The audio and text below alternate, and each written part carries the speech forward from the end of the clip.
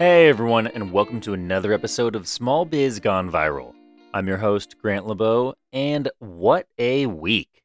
Our guest today has an e-com business as well as a consulting services biz, so double the experience and double the perspective. For that reason, this episode does go a little long, but I promise it's worth it. Before that, though, it's time, as always, for our fun fact. Yay! Today's fun fact is surprise, not fun at all. The U.S. Capitol has been the location of violence in the past, including 2 separate bombs planted, as well as a shooting. But, according to my research, this past Wednesday, January 6th, 2021, marks the first time ever it was stormed by a group of Americans.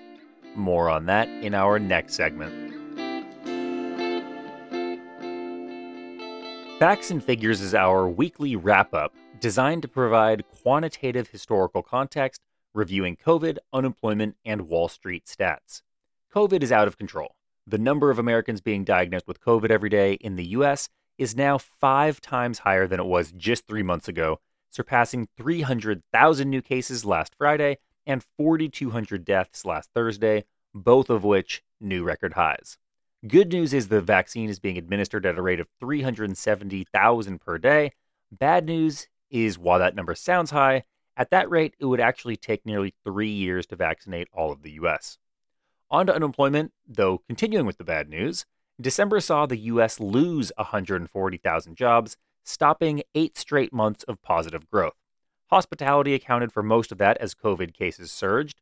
Bars and restaurants got hit the hardest, losing nearly 400,000 positions as California banned outdoor dining. The unemployment rate was unchanged at 6.7%, down sharply from its high of nearly 15% in April, but still close to double the 3.5% mark prior to the pandemic. What does the stock market do with all this information? It just goes up. The S&P and Dow Jones both still hover in record territory, undeterred by stagnating employment, sharply rising COVID stats, and an armed right-wing mob storming the Capitol building. Because this segment is all about context, I feel compelled to share a little more about that storming of the Capitol and subsequent reactions. Given that norm breaking is a hallmark of the Trump presidency, it might seem like a logical step and therefore not a huge deal. Wrong. It is a huge deal. A couple of things that make the siege historic. 1, it's never been done before in the history of our 250-year-old-ish republic. 2, it was encouraged by the president himself, albeit in a semi-indirect way. And 3, even after the rioters were cleared from the building and Congress returned to their session to confirm the very election results the rioters were trying to disrupt, still, the majority of Republican Congress members and a couple of Republican senators voted against confirming the results. This in spite of months of court losses, zero proof of widespread fraud, and election and security officials from both major political parties universally agreeing there was no fraud. In the 5 days since the storming of the Capitol, Twitter and Twitch permanently banned Trump, citing the risk he, as our president, would incite further violence. Facebook, Snapchat, and Instagram all locked Trump's accounts at least through January 20th, Joe Biden's inauguration day. Google and Apple both removed from their app stores Parler. Shopify permanently took down Trump's campaign merch store, and even PayPal deactivated an account that raised money for Trump supporters who traveled to the Capitol. There have been calls and rumors of either a second impeachment and or invocation of the 25th Amendment and the transfer of presidential power to the Vice President Mike Pence for the remainder of Trump's term. So much uncertainty, so little time left in his presidency. We may as well get to our interview about how, with all of this as our backdrop, the world of small business continues to turn.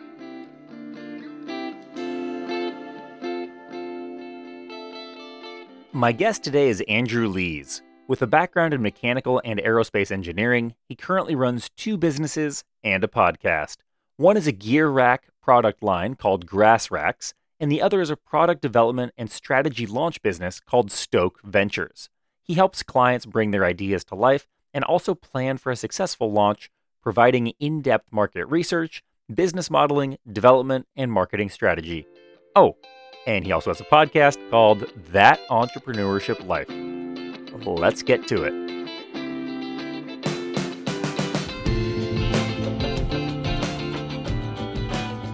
Andrew, welcome to the show.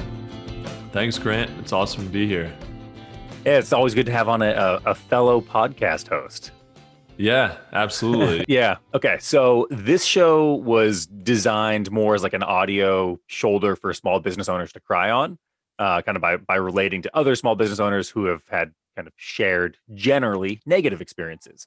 That being said, I'm always happy to have on an entrepreneur who didn't share in my precipitous drop off in revenue.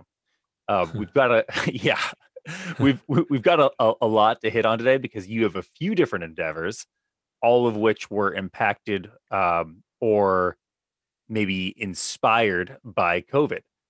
So let's go ahead and hit on your current business endeavors one at a time, starting with the simplest, Grass Racks. Yeah. So Grass Racks is actually the first business that I started a few years ago. So actually, it's a little more than a few now. I guess it was 2012 or 13. And so I had a few years pre-COVID with that. And I mean, it took us a while to really get that up to speed, and it was very, very bootstrapped. We were investing everything we had, all the revenue or all the profit that we made, we were investing that back into the company. And actually, up until the end of 2020, we had continued to do that. Actually, end of 2020 was the first time we actually took money out and put into our pockets, which was pretty cool. But that business, I guess I should explain what it is first of all, we make board racks we make display racks for boards, bikes, and skis, so you can hang on your wall to safely store and also to display your equipment. Especially now, there's so many different board manufacturers, board, ski, and bike manufacturers. And at least with boards and skis, they're kind of like works of art. I mean, I feel like every company is trying to come out with, trying to kind of one up each other with awesome designs and stuff, that they're putting on the bottom of their boards. I hope we don't have any bicycle manufacturers listening to this who are going to take time to step your umbrage. games up. Yeah. Yeah. It's time to wrap those bikes in some pretty awesome stuff, Yeah. Huffy, if Huffy's listening, they're probably like, yeah, we tried that a while ago. Oh, they're listening. Yeah. Nice. Nice. Yeah. So we kind of thought, I looked around when I started the business years ago. I just wanted something to store and display my gear. So I looked around online.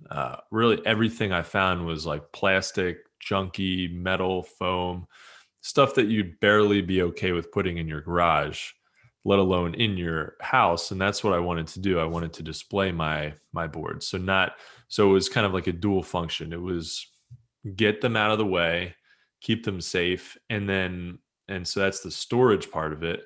And then I also wanted to have them on display and be able to enjoy them when I'm not using them. So that was more of a higher end display rack. So you're using bamboo instead of just plastic or kind of your basic raw materials, your metal posts, kind of your cheaper, more utilitarian. This has a cleaner aesthetic to it.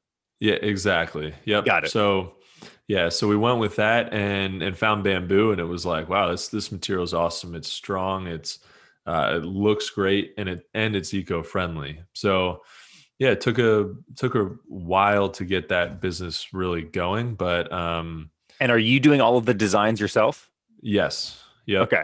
And that's kind of utilizing that mechanical and aerospace engineering background. Right. Yeah, mostly just the mechanical, not.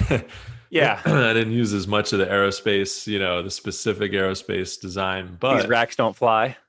No, they don't. But that might be the next. In a couple of years, we'll figure something out. We'll take it to the next level. So you started this, so it's basically 7 or 8 years old. And one thing that I just wanted to kind of echo that you just said is that you've had this company since 2012, 2013. and that only towards the end of 2020 did you really start to draw out, just basically take an owner's draw and pay Hmm. yourselves, meaning that you were probably Right. putting a ton of that money back in as buying Google ads, buying Facebook ads, etc., trying to scale up the business. Yep. So Exactly. congratulations on that. I do want to move on to your next. We have so many things to get to here, Yeah. uh, but before we do, real quick, run us through kind of where is the manufacturing done, warehousing, fulfillment. Do you have any employees? All of that good stuff. Yeah, so we manufacture actually here. I'm in North Carolina, outside of Raleigh, and we manufacture here just outside of Durham. So about an hour from where I am, which is pretty awesome. Um, and and we fulfill. We don't fulfill here. We've started the company outside of Philadelphia, which is where my business partner Evan still is. So we actually fulfill there because he's able to. We just ship him up from North Carolina to Philly. He's able to kind of keep an eye on it, and he handles more of the logistics of actually touching the product and making sure everything looks good before it goes out. So, Is and he then I'm fulfilling it himself, or are you guys using a fulfillment center? we have a fulfillment center. Okay. We work with a guy there who's we've become really good friends with. He actually super helpful with our business because we were in a transition period at one point where we were making everything and fulfilling everything out of one little shop. And it was actually we had a third business partner. So and he had this little shop that we could little area that we could um, make product. We're sanding and finishing and kitting everything and shipping it out of there, and didn't work out with him. He it just we didn't quite see eye to eye, and I mean it's cool. We're all good friends now, but we actually bought him out. And when we bought him out, we couldn't really just hang around and still utilize his space anymore. So we ended up moving, and we weren't really sure where to go. And we ended up on this fulfillment center um, in Westchester, Pennsylvania, which is really close to, if anybody out there knows, is really close to QVC, and they do a lot of fulfillment for QVC. But yeah, we became really good friends with this guy, and he's growing like crazy. Just keeps renting up all these warehouse spaces all Of around course. him. Yeah, yeah. But he's through all that growth, he's been really cool to us, and he's carved out this space in his warehouse where we can exist, and so it's been super helpful, and kind of instrumental in us being able to survive, really. Um, That's you great know, because I mean, one of the, I think, kind of dominating themes of COVID has been larger businesses doing really well, kind of sometimes at the expense of the smaller businesses who either get priced out or can't afford the marketing spend to keep up, or yeah, any litany of reasons. So that's yeah, that's cool that you have that human to human connection and a guy actually kind of sticking up for you in a position where he can do something impactful. yeah, definitely. And I think it's at the end of the day, that's really what it's all about. You really, yeah, I mean, especially when you are a small business owner, you better get pretty good at communicating with people and being friendly with them. Being like kind of a cool person, because I think that will get rewarded. If you're kind of an ass and you go around and you just expect all this stuff is going to happen for you, then people are going to be like, they're either going to overprice their services because they don't care whether or not they get your business, or they're just going to shut you out altogether. So Right.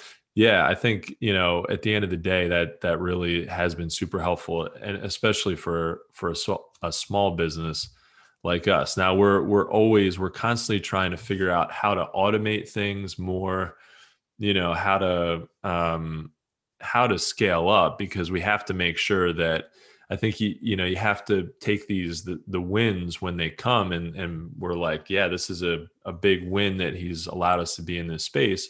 Yeah. Um, And, but we all also have to look to the future and be like, are we going to be able to scale up here? Are we going to have, this warehouse facility? And then as we grow, are we going to have to move into another one, or are we going to have to be exclusively in another one? Um, so All good questions. yeah, Important to exactly. keep in mind, but also that it bodes well for the future if you're having to think about expansion. Exactly. Yep. So in summary, it's just the two of you as 50-50 owners, something close to it. Right. Okay. Yep. And then everything else is basically contracted out, the manufacturing and the fulfillment. And then kind of you're overseeing, probably as just geographic proximity, you're overseeing the manufacturing, and Evan is Yep. overseeing fulfillment. And then um, kind of last-ish question here. What's your weekly time commitment to Grass Racks? That's a great question. And week to week, it can be wildly different. But I mean, some weeks it'll be 20, 30 hours. And we both do other things too. So I have, we'll talk about this in a little Right. bit, but I have a consulting business. Evan does other things. And so we're not spending full time, we're not spending like a 40, 60 hour work week on Grass Racks, but yeah, it could be 20, 30 hours in addition to what we're, more the other things we're doing. Or some weeks it could be like 6 to 10, Okay. or just a couple. So And is that it, mostly on the marketing side of things? it is now. It Okay. is. Yep. Yeah. And for a while we were, working with different manufacturers and trying to figure all that stuff out, and, reduce bottlenecks and And did you used to manufacture in China at all? no, No, always in the US. always in the US. Yeah. Yeah. No, there are obviously a whole bunch of reasons why you would or would not, or the kind of the different list of pros and cons to shipping or to producing overseas rather than producing here. Your Yep. turnaround time being probably one of the bigger cons to producing Yeah. abroad, especially if you're then shipping, by container, which is coming over the slow boat. It would be Yeah. hard to adjust and to scale to, say, a pandemic induced rise in demand. Yeah. Yep. I want to move on to Stoked Ventures, which is your other full time job. Uh, Right. what is that, and what do you do? So that is a product development consulting business. I started out developing products up when I lived in Philadelphia. I worked for another company where I developed physical products for people. Mostly I did mostly consumer products there, and but they kind of that company I worked for didn't really have a strong focus on. They didn't really know what kind of products they wanted to work on. They were kind of mechanical engineers for hire, which is fine. But I really wanted to focus on working with inventors and working on consumer products and developing things that I could, or designing things that I could develop from a napkin sketch all the way to a finished manufacturable product, that goes through prototype, go through design and prototype iterations. We figure out manufacturing, and then, from there, my client would kind of take it over and bring the products to market. But what I realized is over the years is a lot of the people, a lot of the inventor type people and small businesses who are developing products who would come to me didn't really understand how to take a product to market. They had this idea. They kind of knew, hey, I should probably look into getting a patent. I need to get this, I need to get it developed. I need to get it manufactured. Honestly, they're not even thinking about development. They're sort of like patent and manufacturing, and there's a million books out there. I've read, a few of them that they talk about that. They sort of gloss over the whole development part. And it's like, you need to file a patent and you need to talk to a manufacturer. And really, though, it's kind of opposite. You really should talk to a product development engineer first, and you should at least have the design started before you get a patent, because I've seen it where patents have kind of handcuffed the design. Like we can't, people have come to me with an existing patent and they're like, hey, can you design this product? And we get into it. I'm like, yeah, I can design it within the framework of the patent. But if I do that, it's not going to be the best product. You know, Right, we should, you're patenting an inferior product right. rather than figuring out what the end product should be, with that's the final result of all of the iterations, and now that you've perfected it, now you patent it rather than racing Right. to the patent finish line, Exactly. which is Yeah. not a Cause cheap or easy process or short yeah, process. no, yeah, you're right. I mean, you can file a provisional application quickly, but to get a full non-provisional patent can take years. So you might as well do it right. I mean, I had a client who spent tens of thousands of dollars on his patent, came to me, we developed a product. Um, and I developed it even though I wanted to design it a little differently in kind of a better way. I couldn't really because we wanted to make sure that it was covered in the patent. And then it turns out that the attorney was kind of unresponsive for a while. He went to another attorney, and the other attorney said, hey, like nothing's covered. Because the way that they wrote the patent was that there were like five or six features that all needed to exist on this product, or the patent wasn't upheld.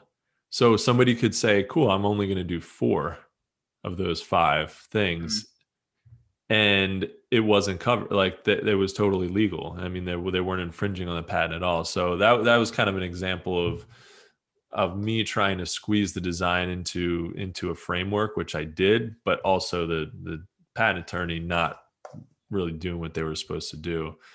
But yeah, so through that process and working with all these different clients, I realized that a lot of people really don't understand the process of getting a product to market.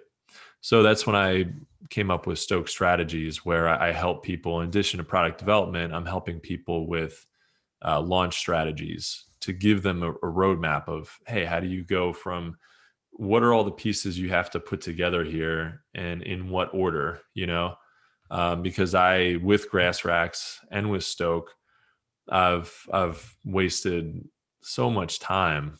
I mean, an incredible amount of time and tens of thousands of dollars, literally, just figuring it out. So I'm like, it'd be awesome if I could help people streamline that process and Right, say, not have to reinvent the wheel. No, exactly, I'm 100% exactly, there with you with the looking back on it, going, well, you at the time it seemed like it was the right decision, and probably maybe you have to learn some of those lessons yourself.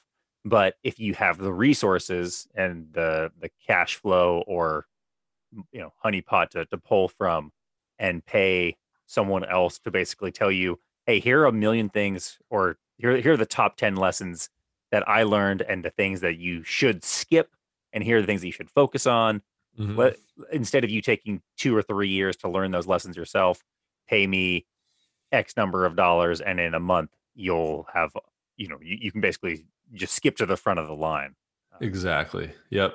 Yeah, and there's Yeah, still a lot of work to be done. sure. After that, it's kind of like the framework of how you get a product to market. But yeah, it's definitely, I think it's really helpful. And every product is a little different. There's some products that in a marketing strategy I would recommend, um, let's say affiliate marketing exclusively, and I wouldn't even bother with paid ads at all, or or even content. With Grass Racks, we have a product it's not massively searched on Google. There is some search for some good relevant keywords, but it's not massive volume, and it's also there's a lot of competition, believe it or not. Like there's a ton of competition for board racks online, which is kind of crazy. But so we can and we do put out some content, and that helps, but it doesn't move the needle in a big way. So doing like affiliate marketing with people, with board manufacturers, and with different websites that can help promote our product to people who are either searching for board racks or who kind of stumble on, who are reading through an article and they see our stuff. They're like, oh yeah, that I wasn't looking for that, but that would be, I could actually really use that. So you got Right. to figure out the different creative ways of what are the what are the one or two, maybe three max ways to move the needle, and just focus on those for every business, and not really do too much of anything else until you've perfected those one or two things. Right. Better to do one or two things to perfection than do a bunch of things pretty well. And Yeah. that's a lesson that I've certainly found as to be true as well. Yep. Yep. I do want to give you a little bit of time here before we move on to our mid-COVID segment, Yeah. just to very briefly tell us about, because this does barely qualify as pre-COVID, but your podcast. Can you tell us about that real quick? Our focus is interviewing entrepreneurs, and it's called That Entrepreneur Life. We interview entrepreneurs and we talk about their journey. So it's kind of like how I built this. But we're really, because we're really interested in the journey from start to finish, not just like, hey, you're successful, let's talk about that. We want to talk about, the highs and the lows and from start to finish kind of thing. Oh, Andrew, you are Um, preaching to the choir here. yeah, yeah. I actually, whenever I see something, some piece of content on a business that, like let's say Patagonia, and all they're talking about is this success, like let's say the last 10, 20 years or however long it's actually been successful, and they want to know all about that. I'm like, I couldn't be less interested. I'm way more interested in the startup phase of any business, Right. Tell me about the because grind, about the obstacles and the, having to retrace your steps because you went headfirst into something that you didn't know about, and then, you were banging your head against that wall and realized that, okay, that's not the place to put your time and energy and resources into. And what yeah, what yeah. didn't work, exactly what we were just talking about. What are the lessons that they learned that they could pass along to someone else, but that they had to kind of learn for themselves? Yeah. And that's where companies are, that's the make or break period of a business, is the start, right? Like obviously businesses fail after they've been successful, but the percentages are much lower, and percentages of a business failing in some time in the beginning are way higher. And so I think it's way more interesting to learn about that. What are the things, how do you start? Like, even CEOs of businesses who've worked their way up the corporate ladder, I could care less about that person for the most part. I shouldn't say that, because I think we probably had some, like, a couple of CEOs on there who would probably have worked up the corporate ladder. Right. And some people are super interested in that, but to me, I'm interested in the founders. I'm interested in the people who were there from day one, who had the idea and didn't stop until it was successful.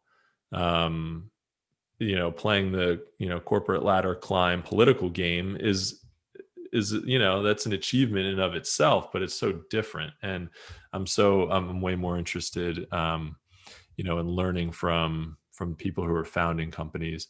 And then with the podcast, we're also, kind of trying to, learn about these different businesses and inspire people, but also figure out what are the actionable takeaways that people can use on a daily basis in their business. And I think, so that's kind of where we want to take it a step further than how I built this, where it's not just a story, and the story is awesome and inspiring, but we want to hear about things that people can actually do. Right. So I think we've laid a pretty good foundation here, and I want to move on to the mid-COVID set. But before we do, as always, it's time for our guests unsponsor. The unsponsor being an awesome company run by awesome people, producing an awesome product. They don't pay for a shout out; they just deserve one for the work that they're doing. So, Andrew, tell us, who is today's show not brought to us by? Today's show is not brought to you by Catchalore, a really very cool company. run by one very cool individual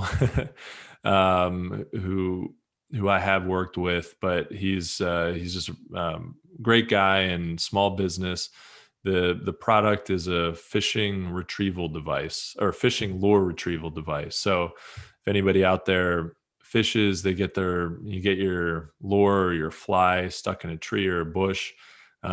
This thing really compact. It fits in your vest, and you just take it out, put it on the end of your rod or your pole.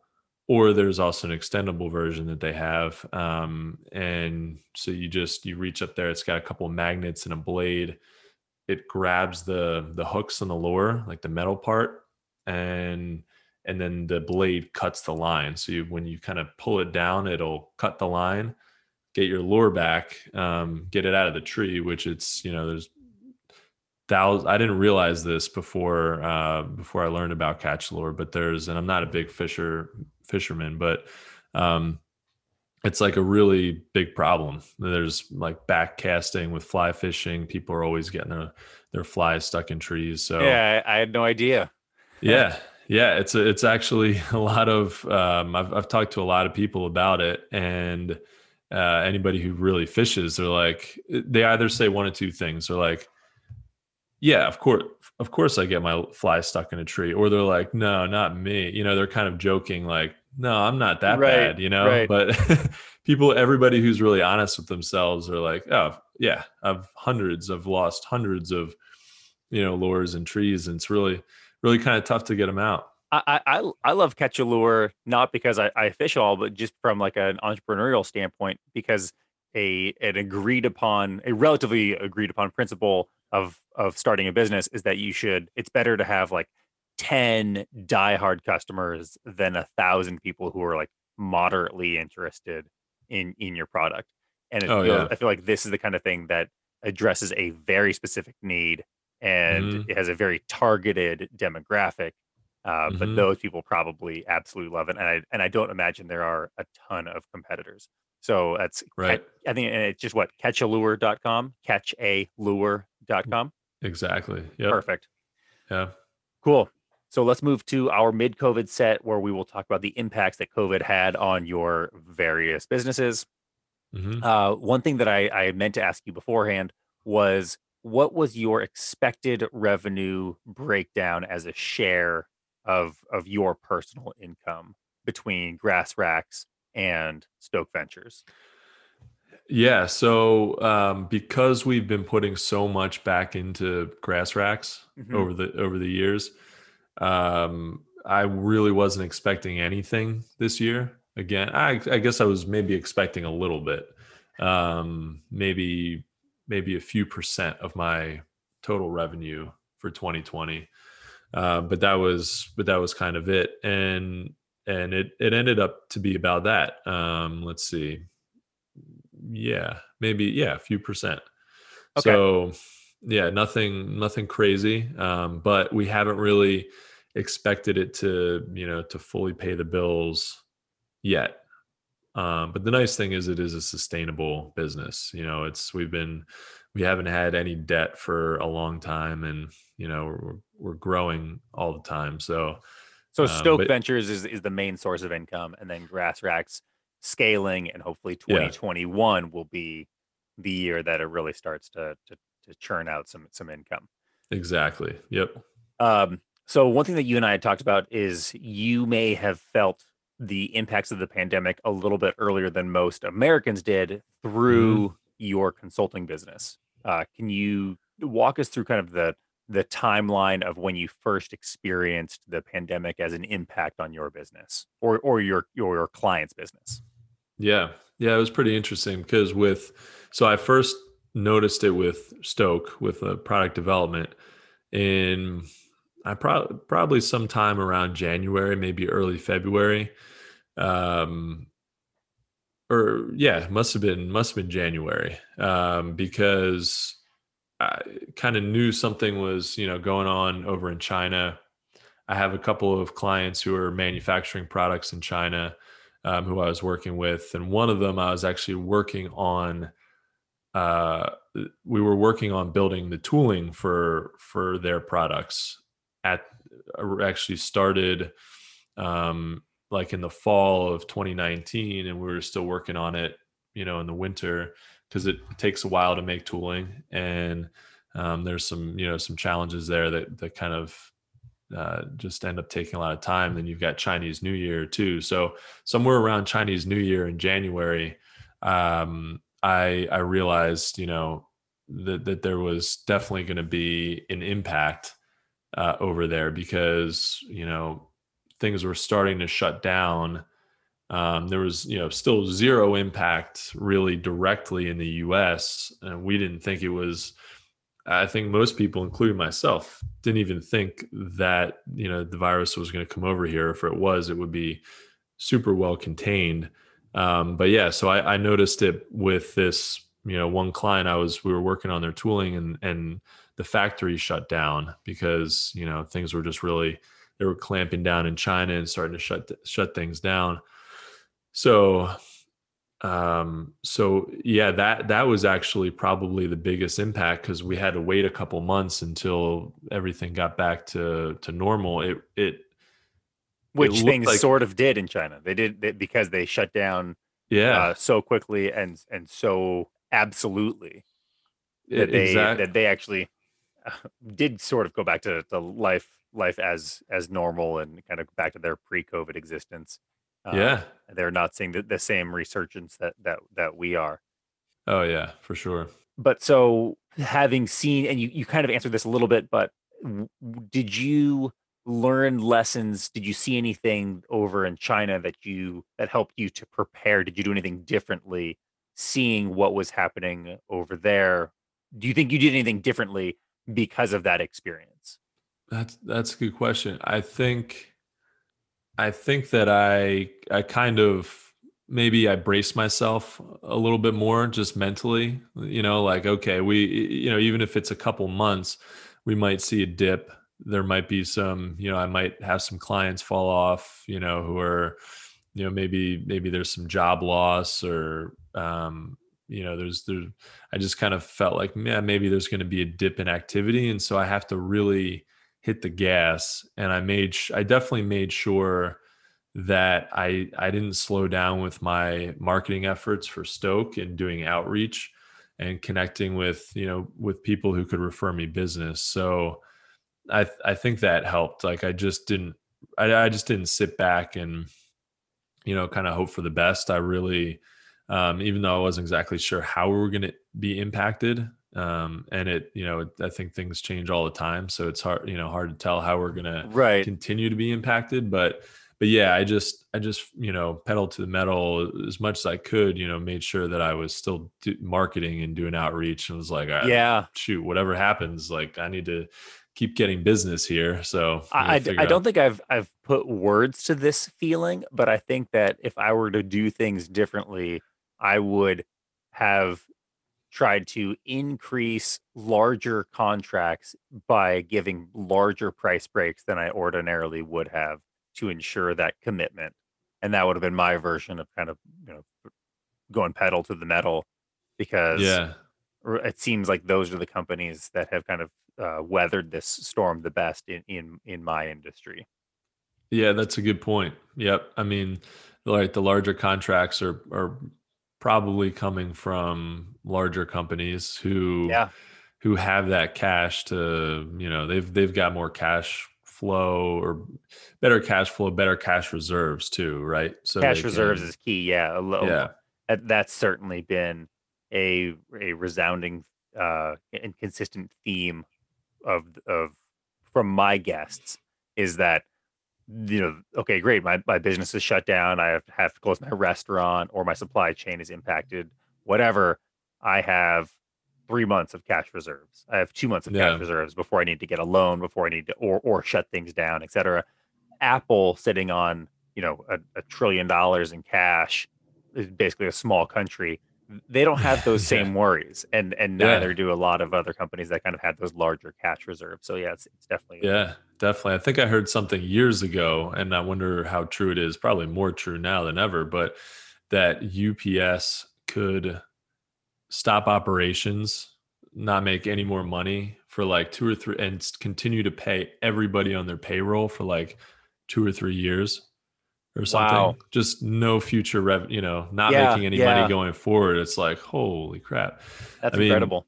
that's cool. Yeah, and it's a good lesson for businesses. I think that's, if anything, that's like maybe one of the biggest things that businesses can get out of the pandemic is, how do they become more, more Resilient. like resilient, exactly, and and weather these storms, because I didn't realize like how many businesses were really just like a bad day or a bad week away, like literally a bad week away from just Shuddering.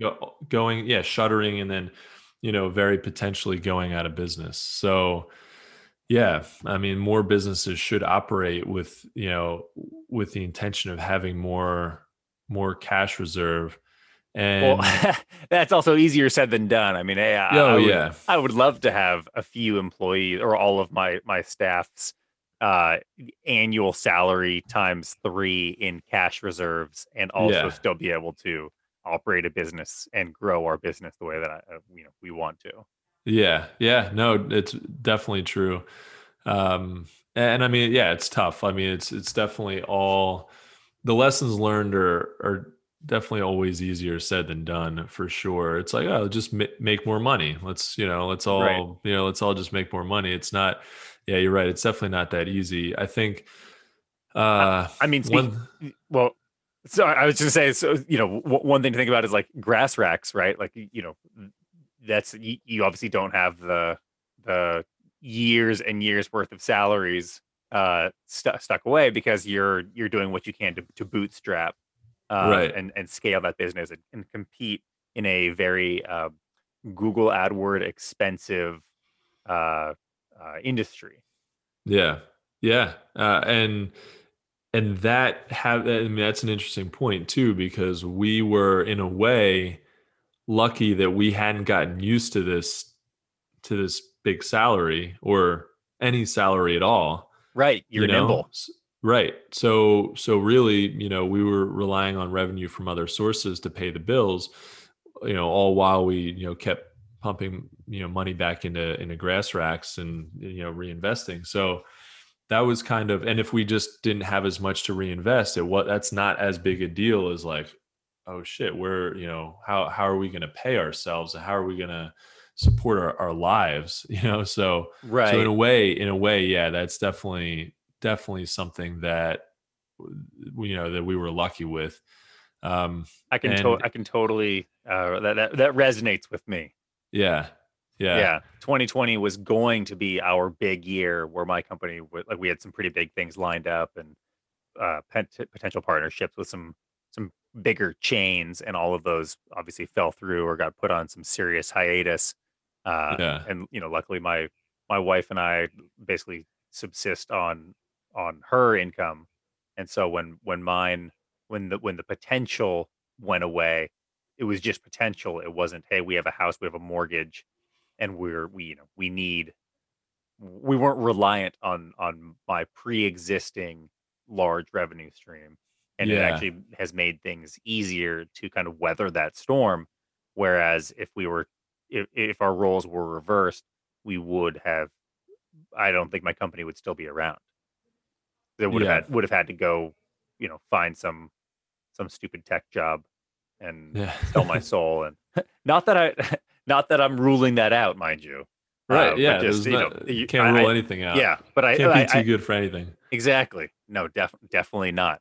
Well, Um, yeah, I think that's, yeah, that's interesting, because I think there are companies that are at this higher, they've made it past that first, they've made it to that first or second level, mhm. where they have, like with grass racks, while we're growing, we're growing, and the revenue that we bring in has paid for years before we paid ourselves, has paid for other people to do their job, to help us with tasks. The nice thing is that we haven't had anybody as an employee. So everybody, we've been very, very nimble where um, we pay for warehouse space and fulfillment as much as we need it. We pay for, manufacturing services as much as we need them. Right. And we're You can easily scale either up or down as needed. Yeah. Yeah, and I think there's companies that have gotten through the first real big growing pains of starting a business and like, all right, we've made it. Now we have, in order to scale, we have to hire a bunch of employees. We have to have all these expenses, and and if they really do have to have all that stuff, then I really feel bad, for those businesses, because then you get hit and you've got all these expenses and you're going through the next series of growing pains trying to make it to that next level where Yeah. you do have more cash flow. You can have more cash reserve, just by the way that just by your business model, but you don't quite make it there because something like COVID comes and just like, just wipes you out for a few months Right. or a Something year. like COVID. Yeah. Yeah, like hopefully there's never ever something like COVID again. But yeah, so that's really, really tough. And so in a way, I think we're almost lucky that, we both have businesses that if we lost anything, it was mostly potential. Well, let's Um, talk about yeah. both of those businesses. So one, Grass Racks. I know that you were telling me offline that your web traffic has spiked and has sustained that spike, Yeah. and sales have maybe not gone up one to one with that traffic, but have also increased. Has that been, you think, a result of anything that you've done differently with your marketing, or something else? I think so. I think it's kind of a combination of both. Our traffic, it's kind of hard to deny that we got a boost in traffic from COVID. And it's weird, it's so weird to say that out loud, but because it's like in a to benefit in any way from again something like COVID is just doesn't feel right. But I think what happened was there were a lot of people.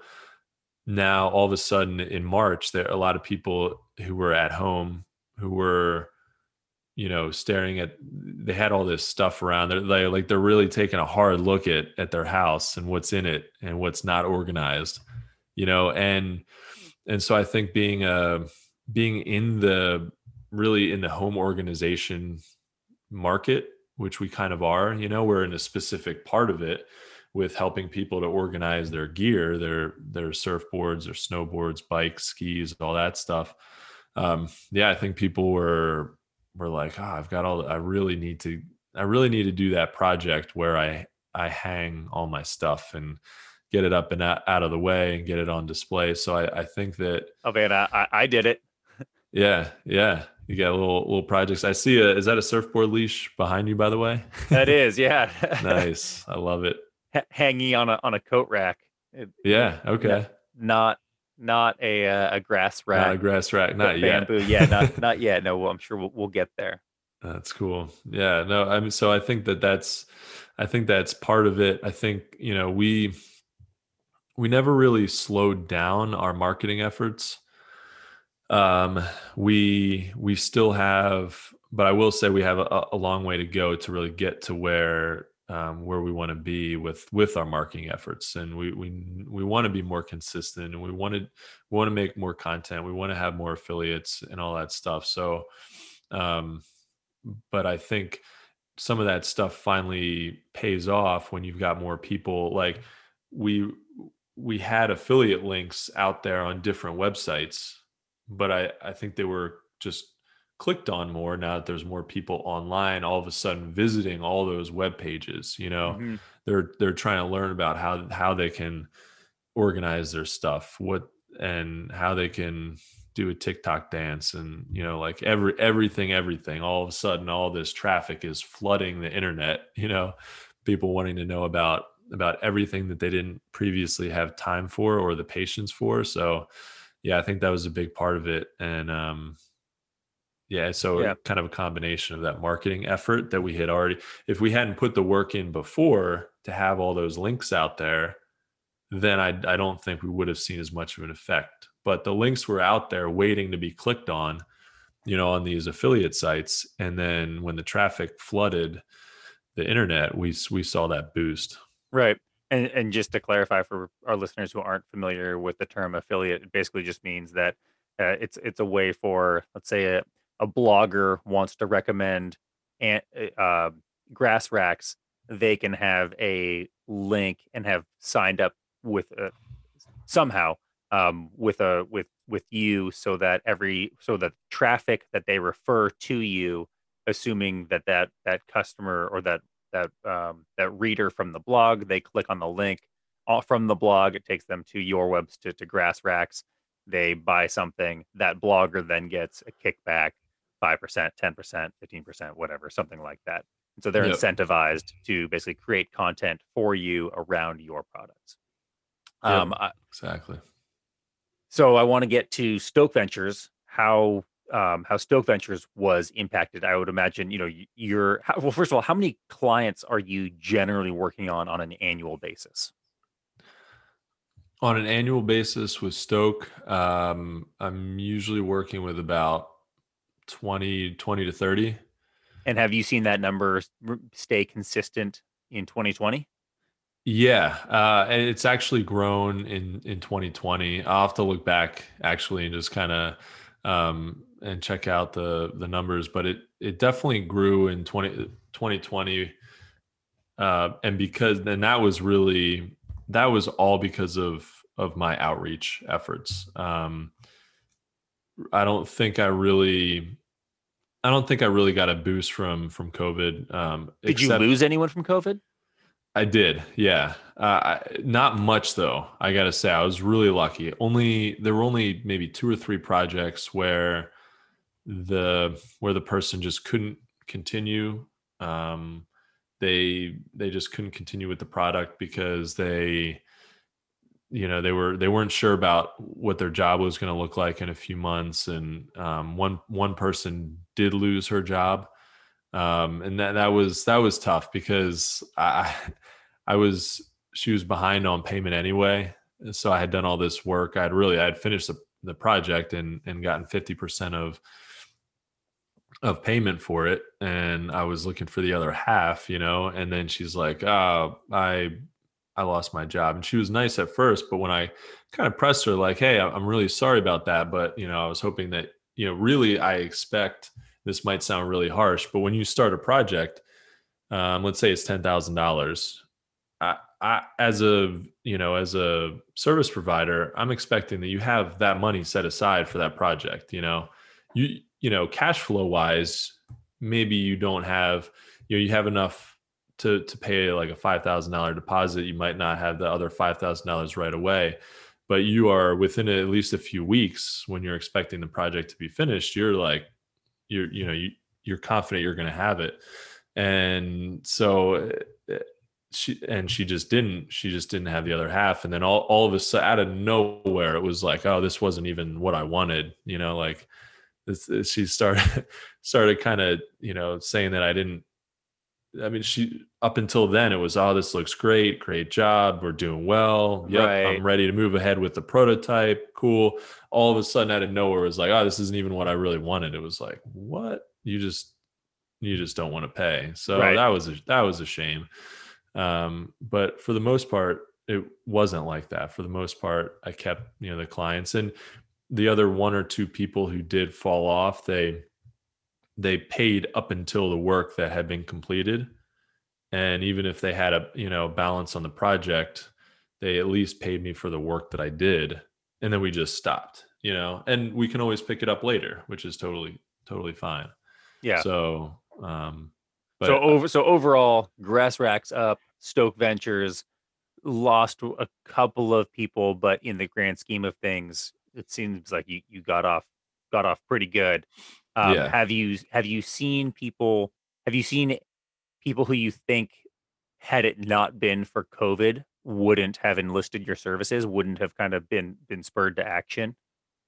I think so. Yeah, I think there's some people who um, they started working at home, or maybe they lost their job, and or that even if they didn't lose their job, maybe they saw some volatility in with their job, like you know they kind of realize I'm not really sure. Maybe I shouldn't rely 110% on this thing that could go away at any minute. I Right. mean, there's risk in there's risk in being an entrepreneur. There's a lot of risk. But to me, it's scarier to have a job that could just go from 100% salary to zero in a day for no reason. They don't have to have a reason. And there was a big enough reason with COVID that people had to let their employees, some of their employees, go. So yeah, I think that there were some people who were like, I'm not sure what I or It's maybe time they to had it's time a to dust off that business plan that you've been talking about doing forever, exactly. and Yeah, now's yeah. the time because there is so much uncertainty. Exactly. Yeah. So I Yeah. think I did see some of that. Yep. Okay. People were like, let's get going here. I've got this idea and let's get it Let's make it started. happen, and Hmm. Andrew's the guy to make that happen. Yeah. Yep. So as we move into post COVID, I kind of want to talk about lessons learned here. Yeah. So obviously with grass racks, part of the increase in web traffic is just due to circumstances. People are at home with more time to kill, and they spend it on the internet and Yeah. want to clean up their house, and and you end up kind of benefiting from that. What other lessons can you kind of take away, and what will you be doing differently in 2021 as a result of those lessons learned? Yeah. Great question. So for grass racks, for really all of my businesses going forward, I will definitely, I think one of the biggest takeaways for me is always be as lean as possible with your business. I don't care if you're um, a multi-billion dollar business. Why have expenses if you don't really need them? You know, so, and I think that's where some businesses go wrong. I wouldn't call, I don't know what's going on with a company like a big company, let's say like Snapchat, which is a billion dollar business, or at least it was. I don't really know exactly where they stand now. But I remember like they had so many employees. I was out in California in Santa Monica or Venice Beach, where they have, I guess, their headquarters, and like every other person you bumped into had a Snapchat tag on. Like they've got so much overhead. To me they're kind of like, we have a ton of money, let's spend it. Hmm. Let's just go spend it. And it's like, that doesn't make any sense to me. If maybe you do need all those people, but I know I kind of feel like, who needs hundreds of engineers, to come up with one, a bunch of goofy face filters. I don't know, but so I think the biggest takeaway for me is, and I always had this mentality, is be as lean as possible. And it really just like reaffirmed that, kind of reassured me that that's kind of the right thing to do, is um, be lean and agile, and take on as few expenses as you need. Obviously, don't hold back to the point where you can't grow. If you need Right, to and hire finding someone, that balance is tough. it's Yeah, tough. but Oh, I but think it's really hard. I think it's one of the hardest things of being an entrepreneur is scaling, is acquiring the resources you need to scale in a sustainable way. I think that's really, really tough. So, but yeah, that would be one of my biggest takeaways for both businesses. knowing what was coming, would you have done anything differently? Yeah, for sure. I would have like tripled down on content. I would have really invested more back then in having more blogs for my website, um, more videos, anything that could be searched online and that people could find, because I had no idea how many more more people were going to be online searching for things, and it takes a while for your content to get indexed. So if I had really dug in hard on content 10 months ago, by now I'd be really, if as long as it's good content, if it's Right. garbage, and that's a different Slight story. caveat. Yeah. Don't put a bunch of crap out there. But yeah, I would be seeing the results of that. Where I saw like a year and a half, 2 years ago, I really started digging into my outreach and reaching out to complementary businesses who could refer business to me. That has paid off in a massive way for me. And it took a while. It took months to really get going, almost a year until that really started paying off. And luckily I did that in 2019, so that in 2020, despite the pandemic, that really started paying off.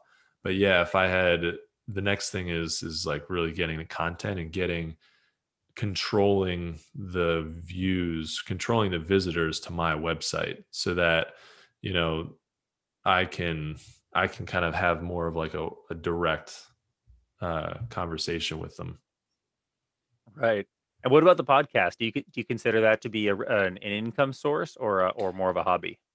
Kind of somewhere in between, and it's not an income source yet, but we're definitely treating it more than a hobby, where we definitely want to monetize it, Hmm. but we really spent the first year, just or almost year, just making doing as many episodes as we can, so we have that content that we can get out to people. And but yeah, we definitely want to monetize it and figure out a way, how we can um, make that a revenue source. So, because it costs money. I mean, it's like, I do know. it's not free. I think a lot of You're people are welcome, like, listeners. yeah. Yeah, let me tell you, Grant has put some money into Tens this. of dollars into this. Yeah. Yeah. So yeah, it's not free. We at least it would be awesome to cover our expenses. Yeah. So that would be cool, and then we'll just kind of take it from there. See how it goes. Yeah. Cool. Well, as we truly wrap up the show here, what if I know we have three different ways, three different mediums here. How do our listeners best support you if they want to find out more, or if they want to buy, or if they want to listen? Yeah. I mean, I really appreciate the opportunity to have these shout outs. The first thing with Stoke is I've got stokestrategies.com, and that's my strategies part of the service. And then stokeventures.com, that's the product development part. And then for my product GrassRacks, it's grassracks.com. You can check that out if you've got boards, bikes, skis. You want a really cool way to hang them and display them. Check that out. And then the last thing is, if you want to listen to to more cool content about entrepreneurship. I mean, obviously this podcast is really cool. It's been a blast to be on here with you, Grant. And we'll have to have you on our podcast, by the way. That'd be really fun. I would love to. Yeah. And so to hear more about that, it's thatentrepreneurlife.com. Well, I appreciate you coming on the show, sharing your story, being vulnerable, and look forward to staying in touch. Yeah. Yeah. You too, man. Yeah. It was awesome to be on the show, and look forward to catching up soon. Thank you to my guest, Andrew Lees. Check out his high-quality bamboo storage racks at grassracks.com. Hire him to help take your idea from idea to market at stokeventures.com, and listen to his podcast, That Entrepreneurship Life. Time now for my unsponsor, aka a small business doing everything right. They don't pay for a shout-out, and heck, they don't even know a shout-out's coming, but they still deserve one. So today's show is not brought to you by Aya Art, a nonprofit art organization that creates empowering spaces for kids to express themselves through art. They offer online classes, art kits, and projects built around acrylic press painting, geometry symbol illustrations, mixed media planets, and even ice dyeing face masks.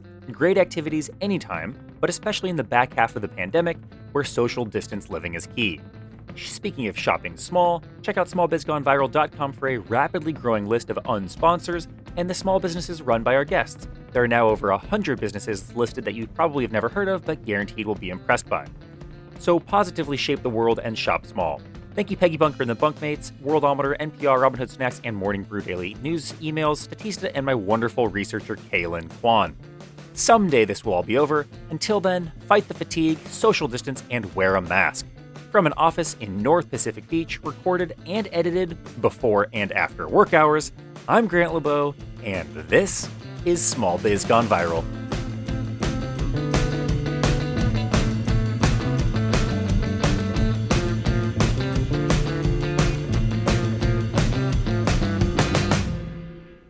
And we're back, as always, with our quick lightning round bonus segment. 3 quick questions for our guest, Andrew. Number 1, what is a common misconception about your business? So for the product development and strategy part of it, I think the most common misconception is how difficult it is or how much is involved in getting a product to market. Amen. And then what about for Grass Racks? Oh, for Grass Racks, I think the with any product, the big misconception is shipping. Like it's some magical free thing that Amazon has set this standard that, shipping a physical product from here to there is free because they make it so easy and they set this kind of unrealistic precedent. Yeah, that definitely resonates with me. Building on the negative, what is your least favorite part about entrepreneurship? My least favorite part about entrepreneurship is dealing with unreasonable customers, and it happens with Grass Racks and with Stoke. With Grass Racks, it's not so bad because it's like smaller ticket item things that we can sort of we deal with them as nicely as possible. But hey, if you don't like our product, that's cool. Go find something else. With Stoke, it's a little more complicated because there's larger scope projects. Everything's real custom, but yeah, dealing with just really frustrating, ignorant, and unreasonable customers sucks. Yeah, but at least the upside there is I think you being the business owner, you get to dictate the terms as to how you deal with those people rather than Exactly. in a 9 to 5 being a little bit more constrained. And Exactly. on that up note, because this is a happy show, ostensibly at least, what is your favorite part about being an entrepreneur? My favorite part is definitely the potential. That's really why that's the biggest reason why I'm an entrepreneur. I think is because of the every day there's potential to build on what you did the day before, and there's no ceiling. There's no like, if I want to make more money, I have to apply to another position. I have to wait for a raise. I have to, you don't have as much control. And I think with being an entrepreneur, you have that control. I mean, it's difficult, but it's definitely, and it's less, I'd say, reliable. But everything rests on you, and that potential is just what drives me every day. Unlimited potential. Yep.